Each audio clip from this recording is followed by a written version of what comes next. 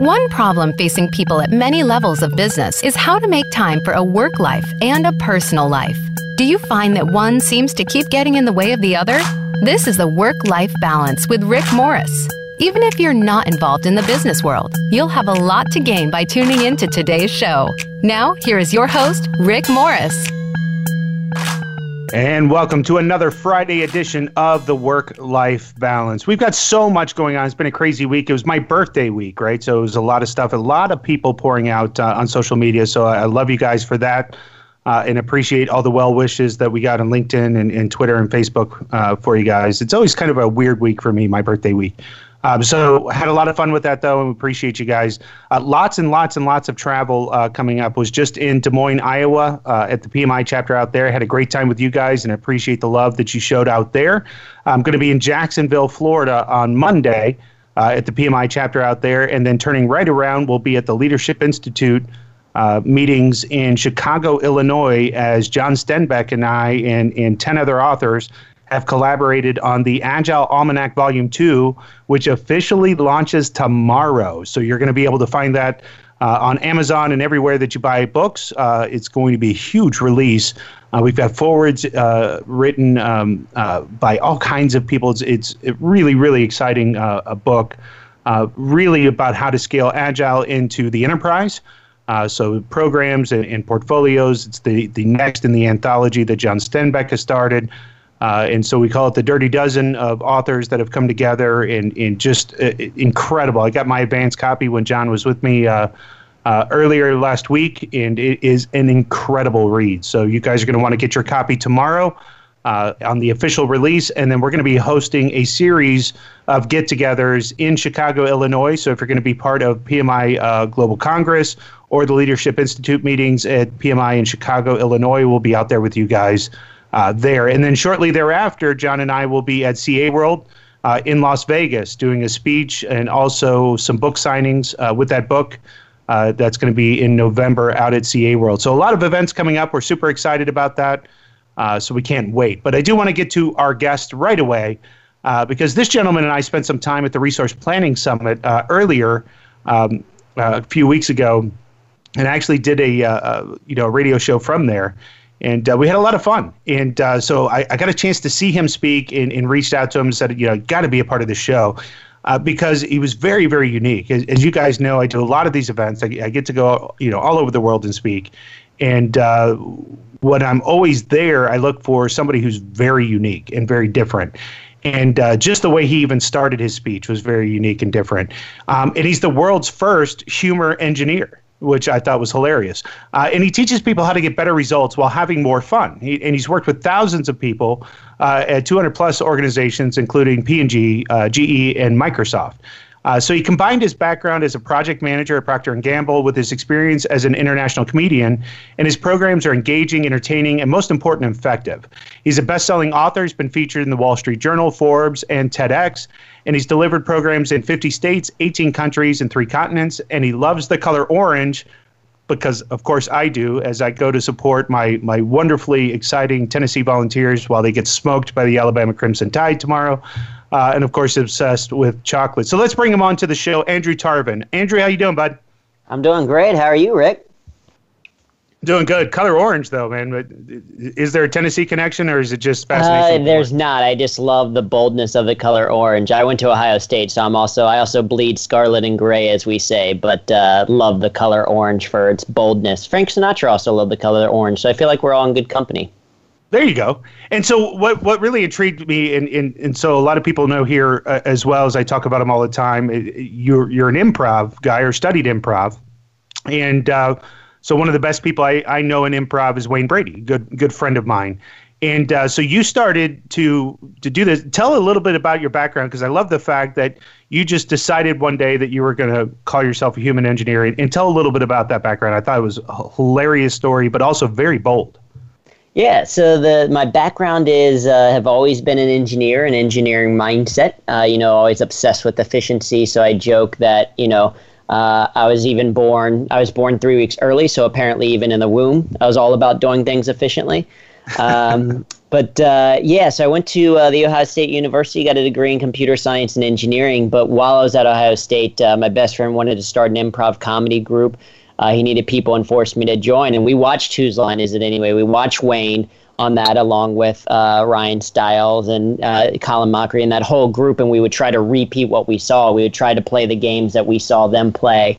And, I was never a performer or anything like that, but I fell in love with making people laugh. And then after I graduated, I started working at P&G and found that I was using the improv skills just as much as I was using what I learned in computer science, because I was using improv skills to relate to people, to build relationships, to explain things in interesting ways. And so started to explore that intersection of improv in business and humor in the workplace.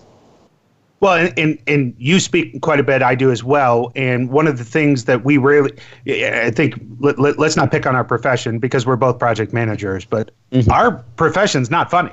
And a lot of people don't have a lot of fun in our profession. And one of the things that stands out in both of our speeches is that use of humor. And in your show prep, you say that 83% of Americans are stressed out at work and 55% are unsatisfied with their jobs. And the lack of fun or having fun in the workplace seems to be a pervasive issue. And so why is humor so important in the workplace? Yeah, well, I think you make a great point that, like, we as project managers, a stereotype is there because there's a lot of dry things that we need to do. We have to give a lot of presentations. We have to do a lot. But I also always find it interesting that we as project managers label people as resources, right? If you think of like a computer as a resource, we label people as resources. And I think sometimes that leads us to forgetting that the people that we're managing are actual human beings with human lives and human emotions. And the fact that if you had a bad day at home, if you had a terrible weekend, if you had a stressful kind of thing dealing with a sick kid or something like that, that impacts your ability to deliver your results, to actually get results done, to deliver on your timelines and all that kind of stuff. And it turns out that humor helps us to manage things like manage stress. It helps us to recharge our batteries. It helps us improve communication. Like I'm sure if you have experience with your programs, like when you get people to laugh, they're paying attention. They're like, oh, this is going to be fun. This isn't going to be another boring talk on risk management. This is actually engaging. So I want to pay attention and I'm going to learn something in the process. So there's, 30 plus benefits to using humor in the workplace, all backed by research, case studies, and real world examples. And that's what, as a project manager and as an engineer, why I care about humor is because it actually works. And there's a technique to also using humor to make sure people understand that you're not taking yourself that seriously. That allows, I think, walls to come down and people to understand that there's some humility in that as well. Yeah, a lot of times we forget, that our manager or even that rock star person, I'm sure you have this, knowing this about Wayne, is that we have certain mindsets about different people, but that humor disarms them. It's like, oh yeah, that's right. He doesn't take himself too seriously, or she has self-awareness to know kind of what's going on. And that allows people to build stronger relationships. And ultimately, when you have stronger relationships, you can get better results. Yeah, we actually modeled a team building exercise behind Whose Line Is It Anyway, in the sense that, where all the points are made up, or where everything's made up and the points don't matter. And so we made our team recognize something good that everybody had done for each other and award points. But what it did was make everybody look for something good. But then they would say like, that person gets 1,000,000 points because they helped me with my project charter. But it was fun and it was funny and everybody would laugh. But it really built a very strong and centered team. Yeah, and there's nothing to say that, just because you're having fun doesn't mean that you don't take your work seriously. Like, right, serious results is not antithetical to having a good time, which is crazy because I was just speaking at an event in Long Island and someone asked a question as we were talking about things. They're like, but what if your manager sees it as a negative that you have a good time? And it's like, it's crazy that, because it does exist, but it's crazy that we live in a world where someone would look at someone having a good time and be like, well, you must not be taking it seriously because you're having too much fun. It's like, why does work have to be that way? And the reality is that at least now in the knowledge economy, when we have more fun, we do better. Well, it's a known fact that you're also opening up creative channels. Right. So stress clamps down where laughter actually opens up creative channels. So by creating a funner or engaging workplace, you're actually creating a more productive environment. But you're right. If the big boss was walking by and there's a room that is engulfed in laughter, the immediate thought pattern is they're goofing off. And it is a negative perception. Yeah, and the reality is they might be laughing as a way to relieve stress, or like you said, to warm up the brain. They did a study where they had kids, and they found that kids who watched a 30-minute comedy video before attempting to solve a problem were nearly 4 times more likely to solve that problem than kids who watched a regular video or no video at all. Because humor is about creating those connections. It's basically, a good warm-up for the brain. It re-energizes. Kind of some of the stuff that you talked about. Because if you think about when you're stressed and you're overwhelmed, that's all you can focus on. But when we can laugh about it, when we take a short, strategic, disengaged break, then we can come back to that work with, renewed vigor. Yeah, I totally agree. In fact, as I said, I had relatively a rough week, and I just, shared a moment with my chief operating officer. Where we were literally in stitches before the show, and I'm so re-energized, it's not even funny. But we were poking fun at ourselves and laughing at what would happen if we were in this situation. And it completely just resets it. And he and I we've been in business relationship for 20 years. But we still relate to our favorite moments is when we worked at the bank and we would spend 20 minutes in the morning before everybody else would walk in, and we would just be howling with each other. It would just be laughing over the silliest things. But that's what we remember at the bank, not everything else, those 20 minutes with each other. Yeah, and that's a great form. So there's 4 kind of overall styles of humor defined by Rod A. Martin, a psychologist, and he, one of them is self-enhancing, and that's using humor as a way to kind of process life. So Kurt Vonnegut said that laughter and tears are both equal responses to frustration. I myself prefer to laugh because there's less cleaning up to do afterwards. Right? And sometimes there's, it's those situations where it's when you can find the humor in something rather than kind of how challenging it is, we can laugh and recharge. It's similar to kind of what you're talking about with that stress. I remember being in a meeting at P&G and we were kind of butting heads, and it had, been going like that for a little while. And then my manager was ultimately like, hey, at the end of the day, we have to remember that we sell soap.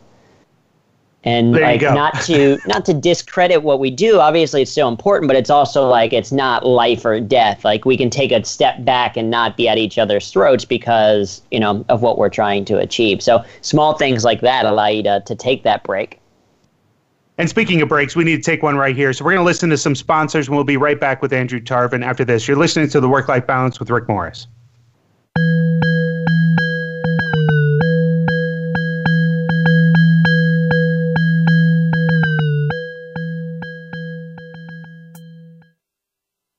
Are you frustrated with the overall productivity of your project management processes?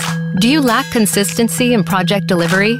R² Consulting provides end-to-end services to assist companies of all sizes in realizing and improving the value of project management. Whether you want to build a project management office, train project managers, or learn how to bring the oversight and governance to your project processes, R² has tailored best practices to help you in all areas of project management. Visit r²consulting.com.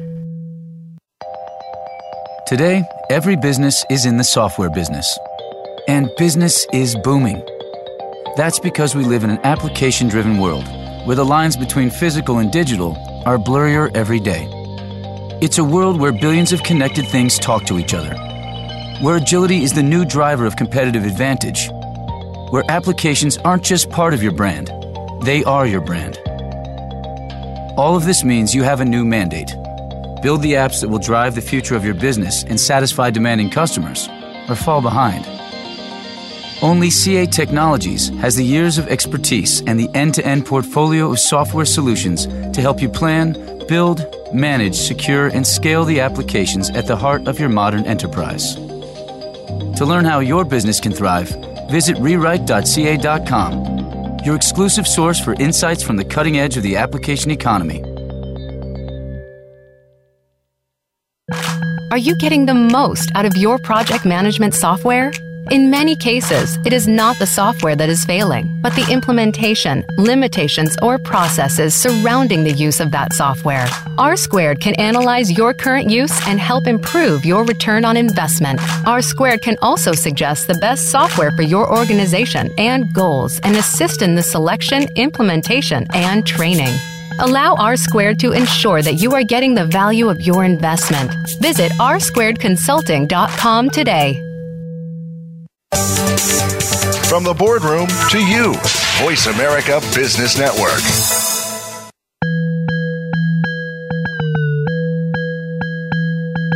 You are tuned in to the Work-Life Balance. To reach Rick Morris or his guest today, we'd love to have you call in to the program at 1-866-472-5790. Again, that's 1-866-472-5790. If you'd rather send an email, Rick can be reached at rmorris@rsquaredconsulting.com. Now back to the Work-Life Balance. And we are back with the crossover of a project manager to human engineer, Andrew Tarvin. And Andrew, what was your title at P&G? Well, officially, I was hired and worked as a international project manager in the IT space, but more unofficially and more declared, I was the self-proclaimed corporate humorist of Procter & Gamble. And how did you get that title? I made it myself. So about a year into the company, I was exploring kind of this idea of humor in the workplace and improv in business and all that stuff. And so I just proclaimed myself the corporate humorist. I wrote a blog internally at humor.pg.com and made myself some business cards and basically kind of told people that's what I was and what I did. And I thought for sure that someone would come down and tell me that I couldn't just make up my own job title. But no one ever did. Instead, people started referring to me as that. I'd go to a networking event or be working with a team, and they'd see my name, and they'd be like, "Wait, Andrew Tarvin, you're that guy that wrote the poem with all the billion-dollar brands that we have, or you're the guy that was emceeing that event that I had before." So it was a lot of fun, and it was great for my internal brand, but it also helped me to discover this love and this intersection of humor at work. That's incredible. Did you get to make up your own paycheck, or was that? No, that still came on the project management side. But it's funny. I mean, you speak to that idea of when you think back to working with your friend, you think about the humor and stuff. That's what people, when they talk to me or when I reach out or that kind of thing, they remember I remember when you taught improv exercises to us as a project team, or I remember all the jokes that you included at the ends of your emails. They're never like, I remember all the PQR stores that you had, or I remembered how good you were with scope. They don't remember those details. They remember the human elements. Dude, your Microsoft project schedules were immaculate, right? Yeah. Those schedules, so good. Yeah. Oh my. Yeah, your Gantt charts are gorgeous. So they're disgustingly pretty. Yeah, instead they remember things like one of the things that I started to do was because I had to give a lot of updates and stuff, was I started to be kind of like Alfred Hitchcock, and I was like, how can I work a picture into every single presentation that I do?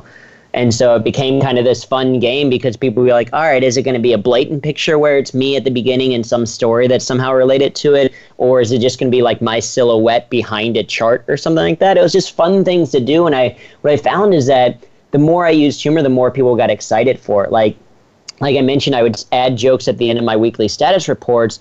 And there was one week that I didn't send any jokes. I just forgot, or I was busy or something like that. And I got so many emails back that were like, where was the joke? And I found that people were willingly opening my email and at least scrolling to the bottom. I don't know how much they're reading, but they're at least scrolling to the bottom to read what this joke was. And it became this known thing of hey, when he sends an email or when I go to one of his meetings, it's going to be fun. There you go.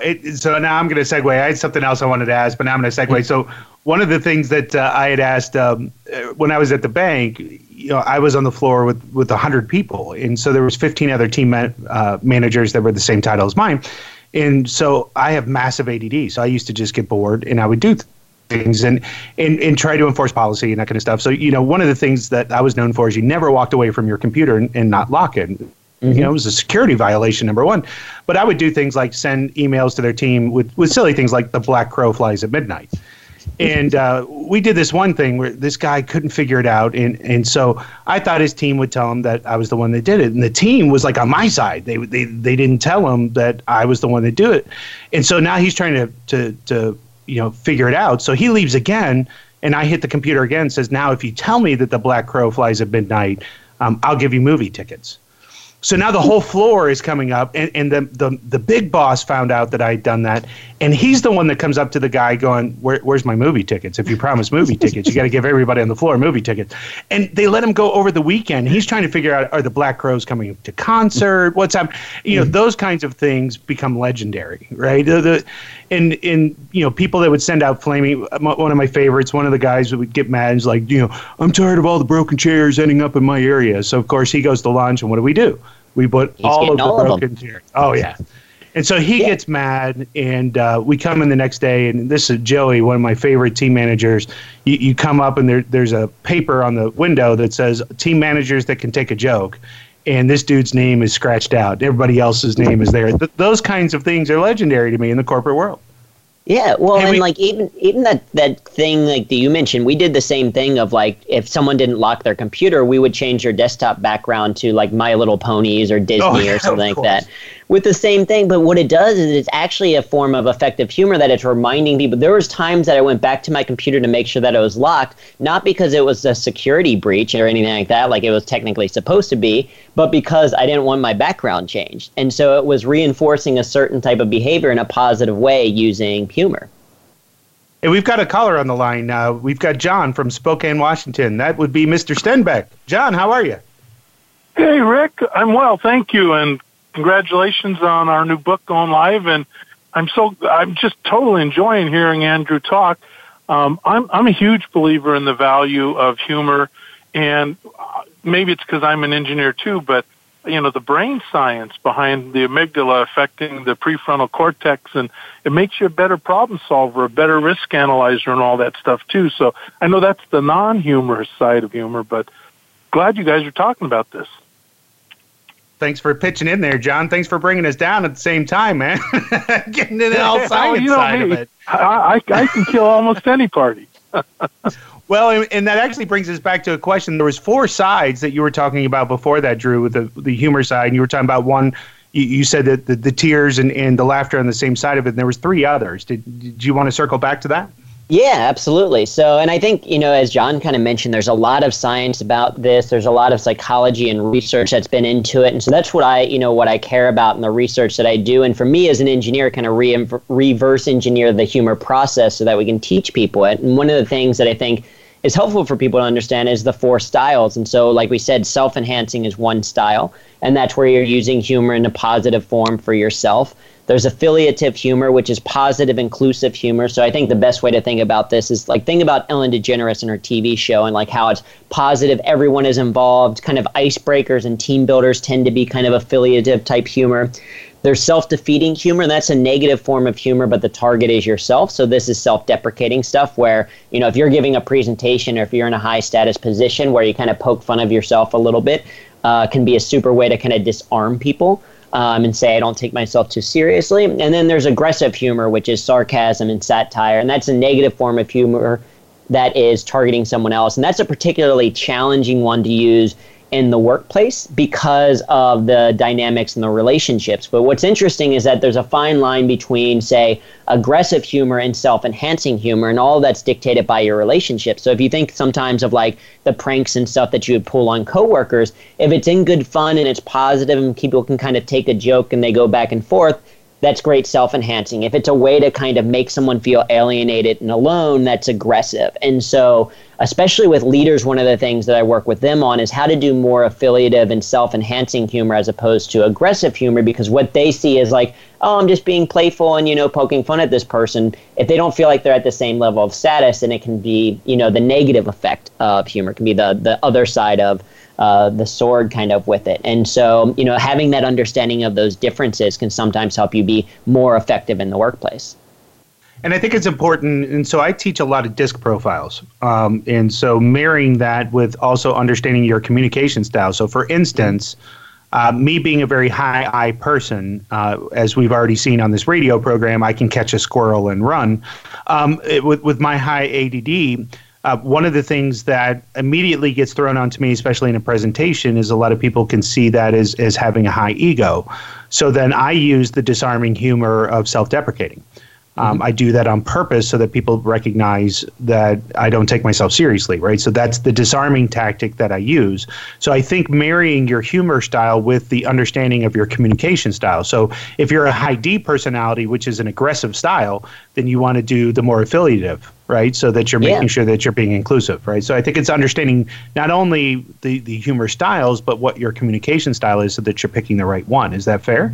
Yeah, absolutely. And I think you speak to a greater point as a whole, which is, for me, is not just to use humor for fun, right? That's a great reason for it, but really to have a specific purpose for it. And so one of the things that I teach is your humor map, your medium, your audience, and purpose being the most important one. So like you said, when you have a clear idea of knowing, oh, I want to use some humor to disarm and kind of reduce my status to show that I'm human, that's going to be a different type of humor than you might use to, oh, I want to build a relationship with someone who I see as a peer, or, oh, I want to warm up my brain a little bit so that I can be a better problem solver. And having that idea of that purpose is a great way to kind of get started to using effective, appropriate humor, so that you don't have to worry about people thinking, oh, that feels inappropriate. It's like, nope, when you have a purpose to it and people can kind of see that purpose, then that's where you're going to get really good results in the workplace.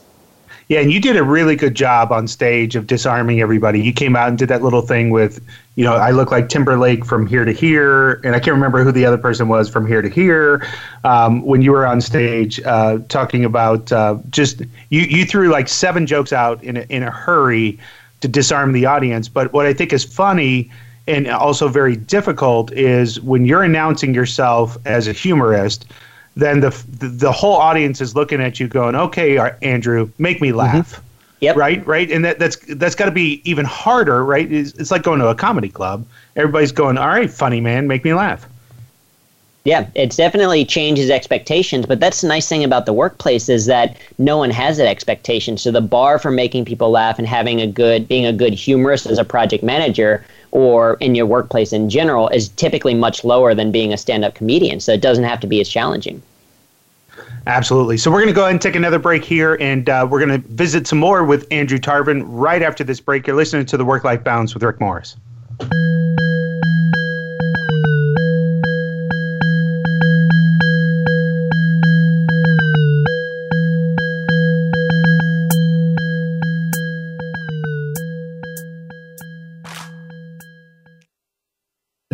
Are you frustrated with the overall productivity of your project management processes?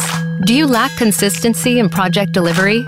R² Consulting provides end-to-end services to assist companies of all sizes in realizing and improving the value of project management. Whether you want to build a project management office, train project managers, or learn how to bring the oversight and governance to your project processes, R² has tailored best practices to help you in all areas of project management. Visit r²consulting.com. This is not a radio ad. It's a collection of computers, servers, transmitters, satellites, and receivers, all powered by the most transformative force in business today, software. Just think about how many applications you have within reach at this very moment. And not just on your phone. If you're in your car, software is powering the GPS that guides you. Turn left ahead. The digital road signs that direct you onward, and the engine computer that keeps you moving. Soon, software will even replace you as the driver. Switching to auto drive mode. This is life in the application economy, and the opportunities for businesses are endless, but only if you have the tools to seize them. From planning to development to management to security, end-to-end software solutions from CA Technologies can help your business succeed in this new application-driven world. Learn how at rewrite.ca.com. Are you getting the most out of your project management software? In many cases, it is not the software that is failing, but the implementation, limitations, or processes surrounding the use of that software. R² can analyze your current use and help improve your return on investment. R² can also suggest the best software for your organization and goals and assist in the selection, implementation, and training. Allow R² to ensure that you are getting the value of your investment. Visit r²consulting.com today. When it comes to business, you'll find the experts here. Voice America Business Network.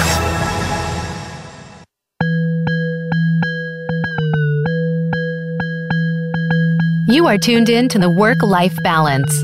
To reach Rick Morris or his guest today, we'd love to have you call into the program at 1-866-472-5790. Again, that's 1-866-472-5790.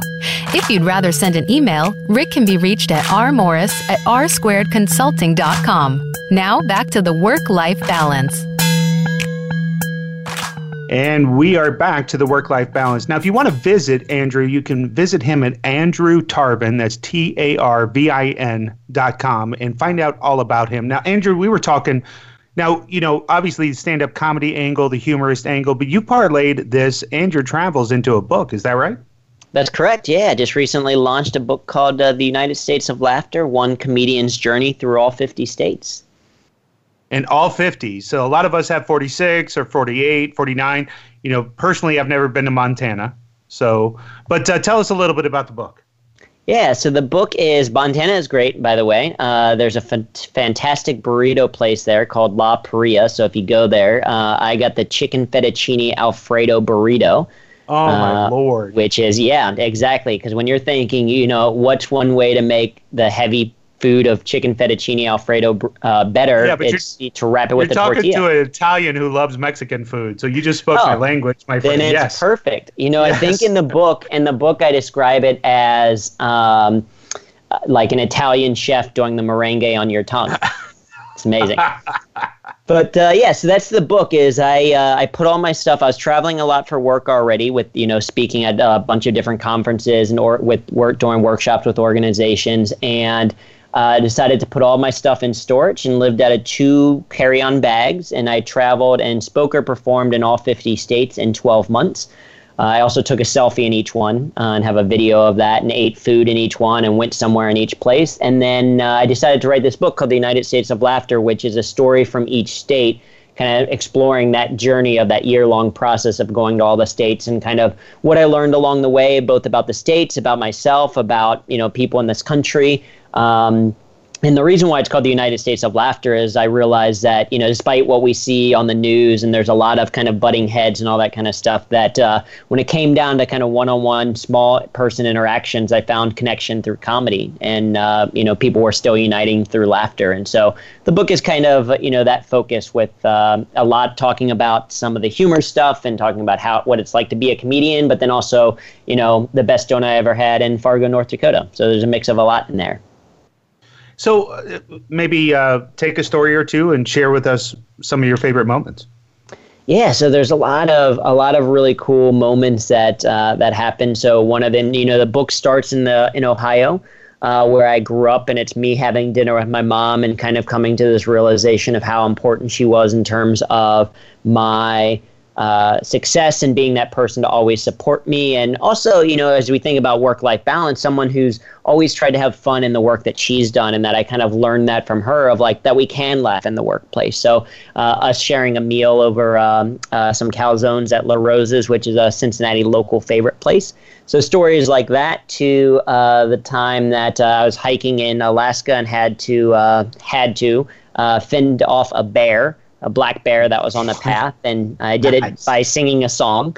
Of course, yeah. Yeah. Well, that's what you're trained to do. Well, Yeah. that's what the Rangers told me to do. I was talking with the Rangers beforehand, and I was like, I don't have much experience with wild animals. And they were like, if you see a black Andrew, bear, just talk to it. I'm sorry, I got to interrupt here because I have to know, what is a song that you came up with when your life's in danger and you're fending off a black bear?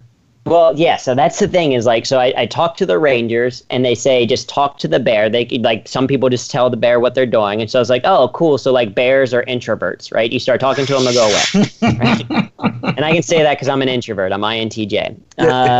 But then they're like, so I was like, okay, I kind of get it. And then the one Ranger was like, actually, some kids have a song that they sing to it. And I was like, all right, now you're just messing with me. But the whole time I'm hiking, I'm trying to think of what I'll sing. Like, well, I sing like some Drake, some Hotline Bling. Like that was a popular song at the time. But I ended up making up a song because I was nervous. And so the song was something along the lines of, hey, bear, don't bother me. And I'll just let you be. And then it kind of fell apart. I'm not Wayne Brady. Wayne Brady would have come up with a fantastic improvised song. I had nothing. Does Wayne Brady have to choke a bear? Right. Yeah. So I'm with it. Yeah.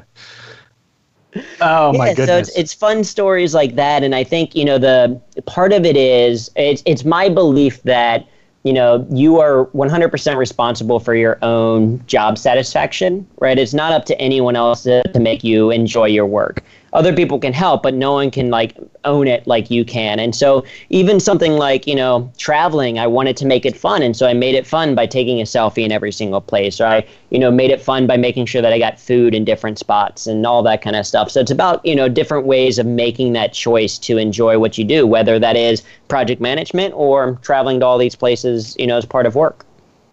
I love that. We're actually developing some content right now around what we call framing. And so it's about framing, speeches, framing content, framing the story. And it really is dealing with current stage politics around left and right. So we've taken a series of photographs and we're telling a story around that. But it's around what portion of the story do we want to tell and where we stop that you can frame it. And what we like about that as well is also how you frame something as simple as I have to go to this meeting versus I get to go to this meeting. And in changing one word, you can frame your whole approach into how you're going to go about your day. And I think humor comes into that. I think what you just said, there's people immediately as they're driving to the airport of going, I have to get on this plane. Or you can say, I get to go on this plane. I get to go on this adventure. And, I think when you frame it in such a way, you can change your whole perspective on everything that you see. Yeah. As Charles Duhigg talks about in Smarter, Better, Faster, a phenomenal book, he says one of the keys to motivation is turning chore into choice, where it's like exactly that point of where you say, I get to. And that's one of the things that we talked a little bit about at the Resource Planning Summit. The topic that I was talking about was leading on your feet and what we can learn from improvisation. And one of those things that we learn from is what's your vision? What's this reason that you're doing things? And then it becomes a lot easier to connect why I'm doing this individual, why I'm sending out these 20 emails that I have to send out, connect to the larger purpose of, the job security that I get and the ability for me to raise my family in the city that I want to, and the X, Y, or Z, whatever it is that you get out of your work, can be a helpful frame to think about. So it's not just, I have to send these emails, like, no, I'm doing it for this purpose. So coming back to the humor angle, one of my worst experiences in playing with humor, you have a go-to joke. I have several on stage as well.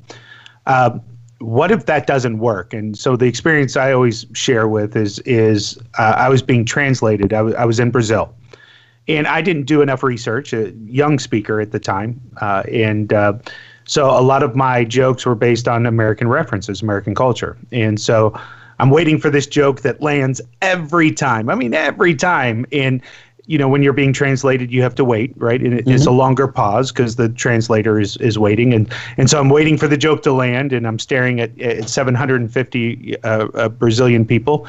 And just nothing, right? You have that wonderful pause and then I'm thinking, well, the Brazilian translator just didn't do a good job. And I find out, nope, it was just me, because the guy after me is just killing the audience. I mean, he's just slaying the audience. Talk about that experience.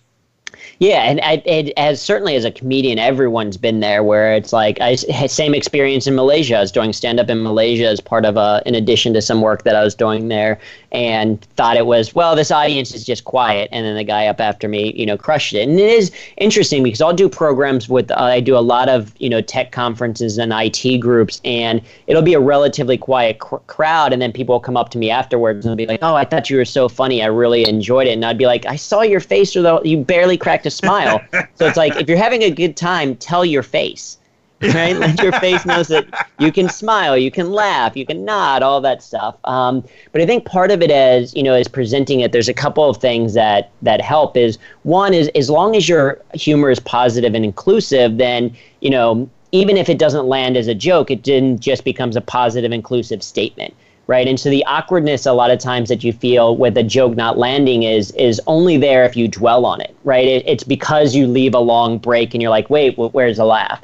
And so if no one laughs and you just move on to it, most people will forget about it. Or if you have kind of a save in your back pocket for a joke that doesn't quite land. Like Eddie Izzard always does the like pull out the imaginary pad and pretend to write down a note, like never do that joke again, or that wasn't funny, or I don't think that they got it. I do things like sometimes that was just for me, because that's part of why I started using humor in the workplace. Was I was getting bored in my own meetings. And I was like, if I'm leading this, if I'm bored while I'm talking, they've got to be bored listening to me. And so, it's just about adding ways to have more fun. And so I include certain jokes into my own presentations that are just, I love puns and wordplay. And so I did this program that I did in Long Island 2 days ago. I have this thing that I talk about where when I say using humor, it's kind of like the salt of a meal. So like you're not going to eat an entire meal of salt, because that would make you a horse. And do you want to be a horse? I say nay. It's a bad joke. It's bad wordplay. And I kind of smiled, and then one woman laughed kind of out loud, like gave a like, ha ha. And I was like, and no one else did. And I was like, that joke was just for the two of us. I just did it. And then people laughed at my commentary on it. So like, it's going back to kind of that self-awareness thing where you can kind of poke fun at yourself again and get a laugh on the fact that it didn't work. So there's saves that you can have. There's, having confidence certainly, and it helps. And then as far as making sure it's appropriate, one thing that definitely helps is considering the newspaper rule. And the newspaper rule just being, would you be comfortable with whatever it is that you said or did showing up in your hometown newspaper for your boss to read, or your mom to read, or your parakeet to read? And if you're like, I don't know if I'd want my boss to see me doing an impression of them, then it's probably not, affiliative humor. It's probably not the most appropriate for the workplace. And so those types of things can help you have more confidence, because the reality is that no one's been fired because of a bad joke. They've been fired because of an inappropriate joke, but never like a bad joke. Got it. So we're going to take our final break here, and we will be back with our final segment with Andrew Tarvin right after this break. You're listening to The Work-Life Balance with Rick Morris.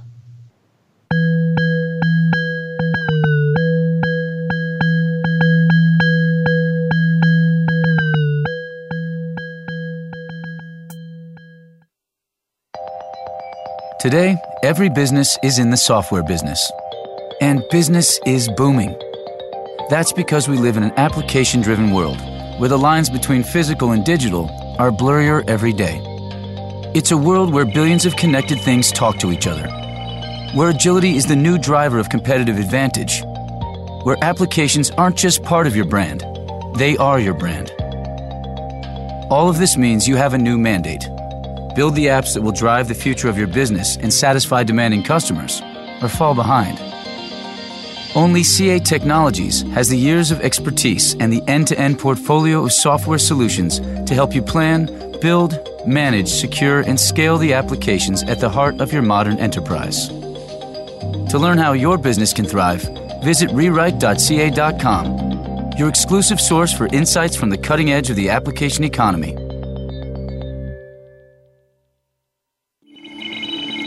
This is not a radio ad. It's a collection of computers, servers, transmitters, satellites, and receivers, all powered by the most transformative force in business today, software. Just think about how many applications you have within reach at this very moment. And not just on your phone. If you're in your car, software is powering the GPS that guides you, Turn left ahead. the digital road signs that direct you onward, and the engine computer that keeps you moving. Soon, software will even replace you as the driver. Switching to auto drive mode. This is life in the application economy, and the opportunities for businesses are endless, but only if you have the tools to seize them.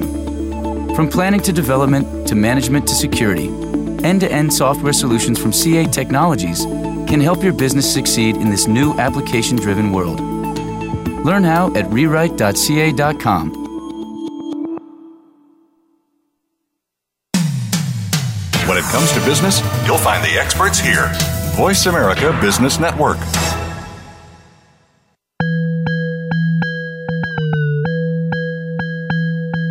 You are tuned in to the Work-Life Balance. To reach Rick Morris or his guest today, we'd love to have you call into the program at 1-866-472-5790. Again, that's 1-866-472-5790. If you'd rather send an email, Rick can be reached at rmorris@r2consulting.com. Now back to the Work-Life Balance. And we are back, and we've been talking about humor in the workplace and being funny and all that stuff. So, Andrew, what would you say to people that say, Andrew, people are just born funny. I'm not funny at all. What would you say to people like that? Yeah, and certainly I was someone that kind of believed that as well. But it's my belief now that humor is a skill, which means it can be learned. And I believe that because I'm someone who has had to learn how to use humor.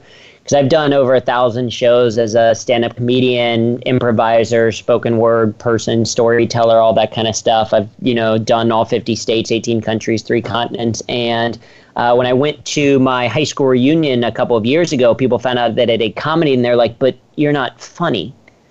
It was like growing up, I was never the life or the party of the class clown. As I mentioned, I'm an INTJ. I'm a type A blue square INTJ with the sign of Aquarius. My personality assessment, right? But I've learned that I got every one of those, by the way. I got every one of those jokes right there. Yeah, you got them all? Good. Yeah. Good. So you know all those assessments. I'm also Pocahontas. If you know which Disney princess you are, I can go days for those. So Pocahontas, all that. But it's something that it's just like anything else that you have to practice it and do it. And so that's what a lot of my workshop programs are. Is like, okay, how do we actually build this skill? Because we can reverse engineer the process and look at what are some of the common shortcuts that comedians use, things like a comic triple where you create a list and the last item in that list is something that's funny or unique, or an extended metaphor through an association where you compare 2 things together, or storytelling is a really big, really powerful form of, I think, subset of humor in some ways to be able to get results. And these are all things that you can learn, and you can find which styles are more natural for you and which ones don't work as well. And then the other thing that I would say is that people who want to use humor in the workplace, you don't actually even have to be the creator of the humor. You can be, the shepherd of humor. You can find humorous things and share it out. So you can find a great TED Talk that you like, maybe mine on the skill of humor, as a shameless plug right there. But you can send that then to your team and get them to share. Or you can take an exercise that you've learned somewhere else and apply it in a meeting. So one of my favorite questions to ask, and I used to start all my meetings with a question, was, what's something that's true for you that you don't think is true for anyone else in the room? And you don't have to create that. You can take that question verbatim and do that in your next team meeting to get to know each other a little bit better. And so, it comes back down to this idea that it is very much a choice. And it's your choice to try to learn to use humor a little bit more, or to find other ways to incorporate it, or to, take a couple of classes or whatever it happens to be to build that skill. So I want to try to help you out, because you said there was 18 countries, and our show is actually downloaded in 91 countries right now. So we want to make sure that we can expand that 18 country reach. How do people get in touch with you to book these workshops? Yeah, so there's a couple of different ways, and I would absolutely, my goal is to eventually get to all of the continent. So certainly anyone in Antarctica or in South America or Australia would love to come and work there. But they can get in touch with me at andrewtarvin.com. Speaker website. If they want to learn more about humor specifically, that's humorthatworks.com. Is a company that I have. And then on all social media, I'm Drew Tarvin, DREWTAR, V as in Victor, IN. So you can find me on Twitter, Facebook, Instagram, all that kind of stuff at Drew Tarvin, where I tweet pictures and puns and wordplay and stuff like that. So any of those places are great places to start. And so one of the questions we ask all of our guests, right, is what is some of the best advice you've ever been given? Yeah, best advice I've ever been given was the first week starting the job at P&G. My manager told me that it is better to beg for forgiveness than it is to ask for permission. Which is exactly how you got your title. It is, exactly. So that was the thought process at P&G was, being kind of that young upstart university, just fresh out of university. I was like, all right, so I hear you saying that. I'm going to see if you mean it. And that was kind of the prompt to then try some of this humor stuff and to start to get good results with it, and to try, all right, if it's better to beg for forgiveness, let's see what happens if I proclaim myself the corporate humorist. And it ended up working out very well. So I'm going to throw you for a loop here because I'm sure you've been asked this question as many times as I have coming off a stage. So people come up to me all the time and they say, I want to do what you do. Mm-hmm. How do you answer that question? Then do it. Not completely like that, but it's very much, the way that I did it was I started internally. And I would encourage people to do that. Oh, if you want to speak, if you have something that you're passionate about talking about or getting out there to people, then find ways to get out there to do it. So I started internally and offered to, I started first with like, hey, if we're going to do an offsite, can I do a 20-minute icebreaker in the morning to get us started? And then people like that. So then that led to, can I do an hour-long communication workshop using improv? And then that led to me writing about it. So then can I, take this leadership program that we have and can I do an hour lunch and learn on humor? And then when I decided to go external, I went on meetup.com and looked for anything that I could remotely feel like I could talk about humor about. And so I'd talk about humor and networking, or I'd reach out and talk about humor and agile project management, or humor and stress management, whatever it is, and get out there and do it. Right. And so that's my biggest piece of advice. There's certainly so you can look at organizations like the National Speakers Association, which can be helpful, or Toastmasters if you need the skill. Get out there and try stand-up comedy if you want to get that's the hardest form of public speaking, I think. And so if you do well at stand-up, then it's going to be easier to do speaking events. But, it goes back to, maybe it's, beating the same drum, but making that choice. And once you've made that choice, find the actions that you can take to go out and try it. Yeah, we answer it with, are you willing to have done what we've done? And so the answer is, we can all get here, but we've all paid dues. But you're right, you have to start and you have to take that first step. But we've certainly appreciated your time, and I've loved having you as a guest, so much so we got to have you back. We got to have you back. You got to happy to come back. Well, and I'm doing it live because I'm giving you that peer pressure that says you can't say no, because I've got it recorded and it's going to be podcasted in 91 countries that said you were going to come back, right? So that's how we like to do it. I know. As long as you keep telling great, funny stories to build off of what I'm saying, I am all for it. Andrew, it's been a pleasure. I loved meeting you in Austin. We had such a fantastic time. You've been you're doing fantastic things. We love you for it. Everybody go find the United States of Laughter. I'm sure you can find that on Amazon. Go to andrewtarvin.com. Please support this young man. He's doing fantastic things in the workplace. We loved having you. We'll have you back. And just keep doing great things, man. We appreciate you being a part of the show. Well, thank you, Rick, and happy belated birthday. Hopefully you got a milkshake or whatever is your equivalent of the thing that you love to eat.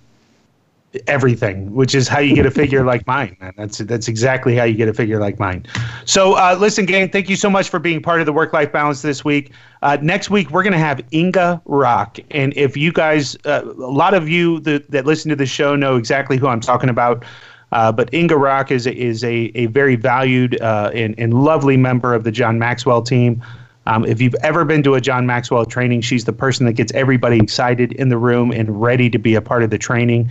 But wait until you find out what she does just for individuals, for people. She's one of the most inspirational people I know. And so she's going to be a part of this show next week. We're going to be taking that call in Chicago as John Stenbeck and I will be launching the Agile Almanac Volume 2 next week out in Chicago, Illinois. So if you're going to be with us in Chicago, please come up and say hello to us. Other than that, we'll be talking to you guys again next week on the Work-Life Balance. You've been listening to Rick Morris. Please support Andrew Tarvin at andrewtarvin.com and following him on social media.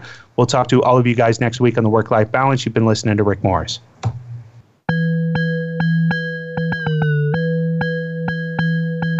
Thank you for joining us this week. The Work-Life Balance with Rick Morris can be heard live every Friday at 2 p.m. Pacific Time and 5 p.m. Eastern Time on the Voice America Business Channel. Now that the weekend is here, it's time to rethink your priorities and enjoy it. We'll see you on our next show.